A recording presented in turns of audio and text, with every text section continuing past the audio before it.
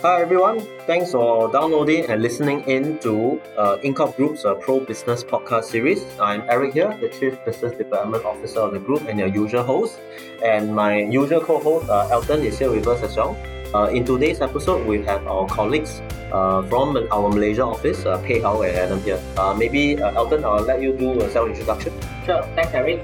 Hi everyone, welcome back to our next episode. So as Eric introduced, my name is Elton. I'm the Deputy Chief Operating Officer of Incom. And today we are very happy to invite our Malaysian colleagues, both Adam and Pei Hao, on this podcast to share more about Malaysia.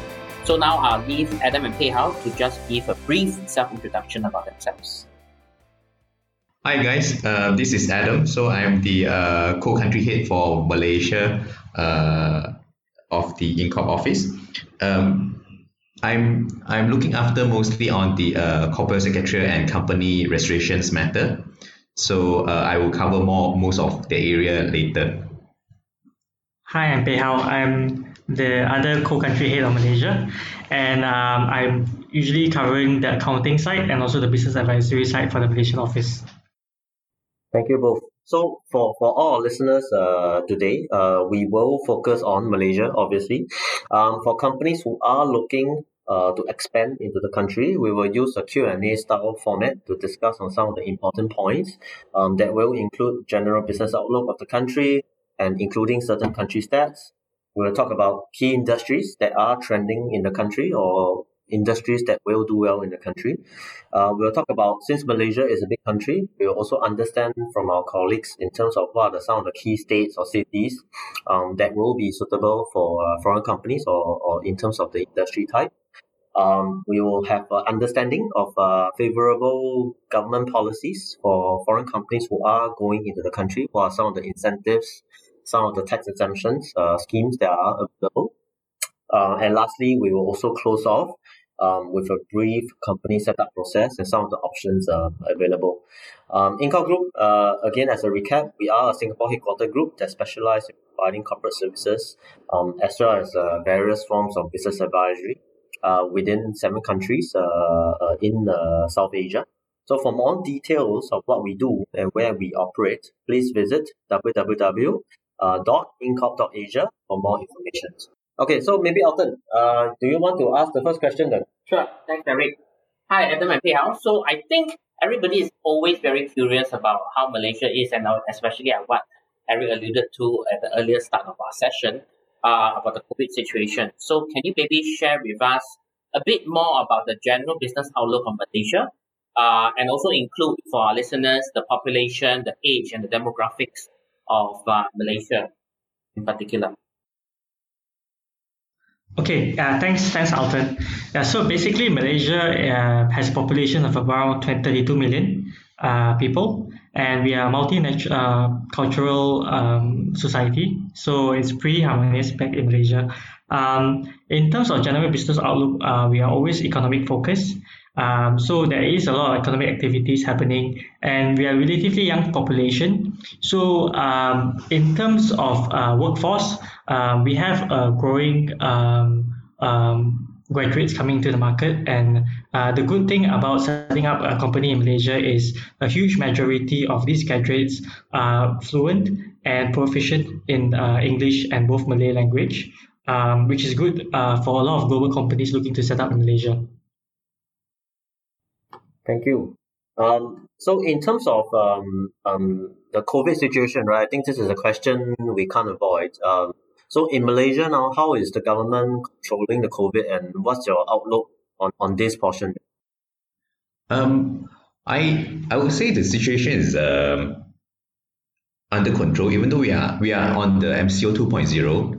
But based on the latest news, is that we'll most likely lifted that early February and move on to a softer kind of movement control, because actually our vaccination will start in end Feb, and our Ministry of Health Director General came out with a statement saying that hopefully by end of 2021 or early 2022 we can cover 70% of the populations.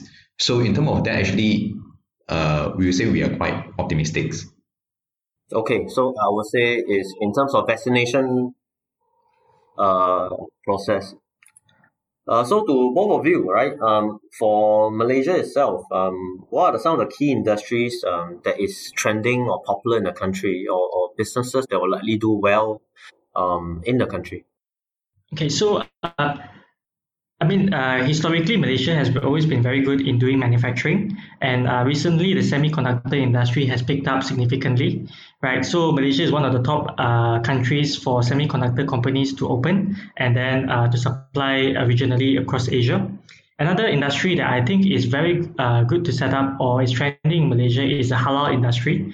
So there's a lot of halal hub or companies that are looking to tap into the halal certification or halal manufacturing. They are opening up in Malaysia as well.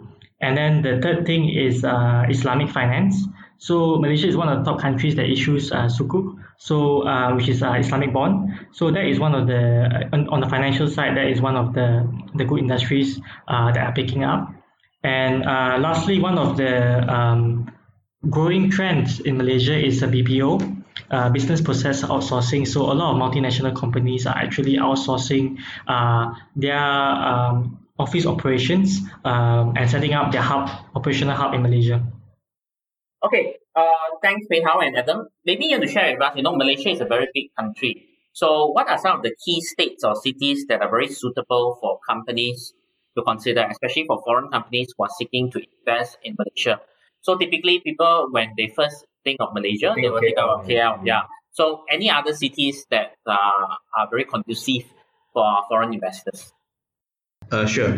So pretty much I would say I would take it like and another tier one cities would be Penang and Johor, because both of these states are traditionally really strong in manufacturing and with port of its own, right? This is tier one. And there are also tier two cities, for example, Kedah and Pahang. These are mostly where you can see a lot of halal hubs being set up, because the state governments are trying to promote this industry as well.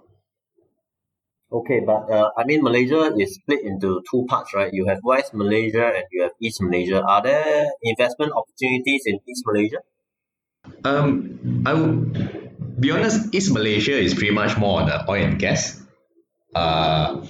gas plantation as well as fishery. So it's because East Malaysia are richer in natural resources. So this will be the industry that they are focusing on. And with a vast land area, palm oil is another focus area over there. I see. And because, as a follow-up question, because Malaysia is so big, there's many cities and states, for foreign companies to decide which state to go in, if they decide to set up a company in KL, but they want to do manufacturing outside of KL, say in Penang, which is the north of West Malaysia, is this possible? Yeah, it's possible. It's possible, which is quite common for MNC as well. Okay, I understand.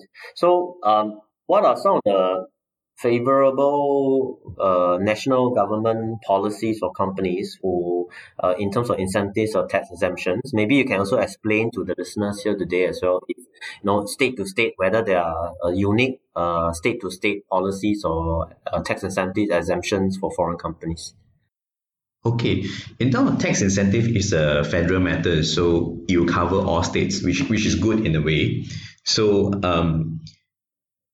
basically, currently the government is trying to attract a lot more strategic FDI on a selected industry, for example, high tech, biotech, etc.